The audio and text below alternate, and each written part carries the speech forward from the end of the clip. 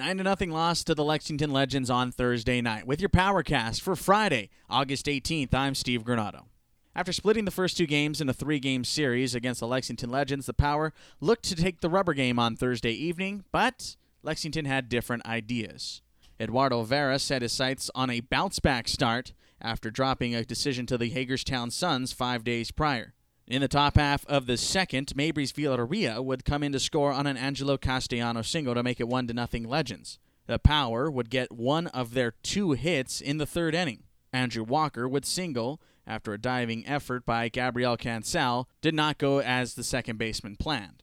Into the 6th inning, it was still 1-0. Eduardo Vera had certainly settled down, but after allowing an RBI single to Manny Oyoke, Angelo Castellano would hurt the Power again.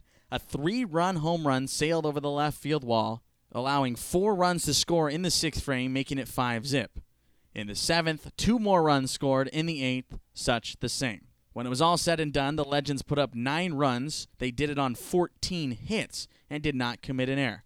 The Power got a double in the 9th just for their second hit of the game. Oniel Cruz would be the man to get it done. Eduardo Vera goes 6 innings, gives up 5 runs on 9 hits. He does strike out 8, but suffers his 7th loss of the season, now 5-7. Garrett Davila was masterful. Just 1 hit over 6 innings, 2 walks and 4 Ks for his 8th victory of the year.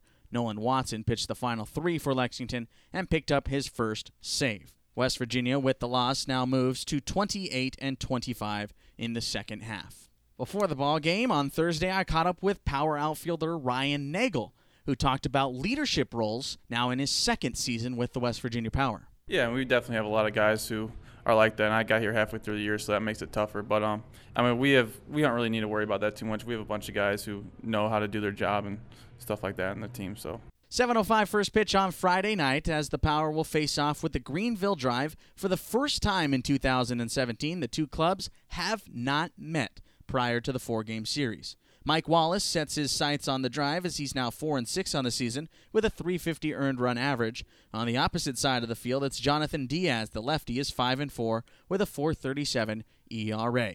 First pitch, as mentioned, at 7:05 with a pregame show going on at 6:45. Catch the call on the Power Baseball Network.